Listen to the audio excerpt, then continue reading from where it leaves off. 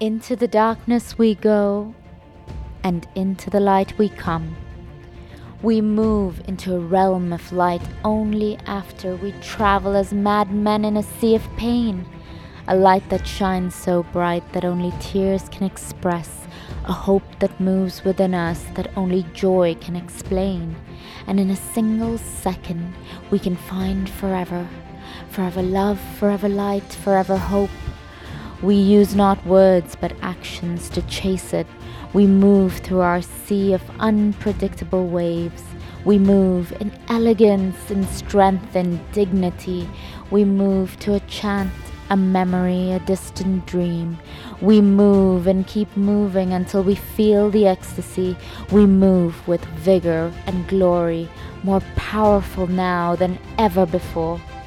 We move, keep moving until ecstasy becomes our daily ritual, until the skies unfold into the oceans, until the depths of the sea can be seen in the blink of an eye, until we realize that the great gods lie within us, until every emotion is felt with intensity.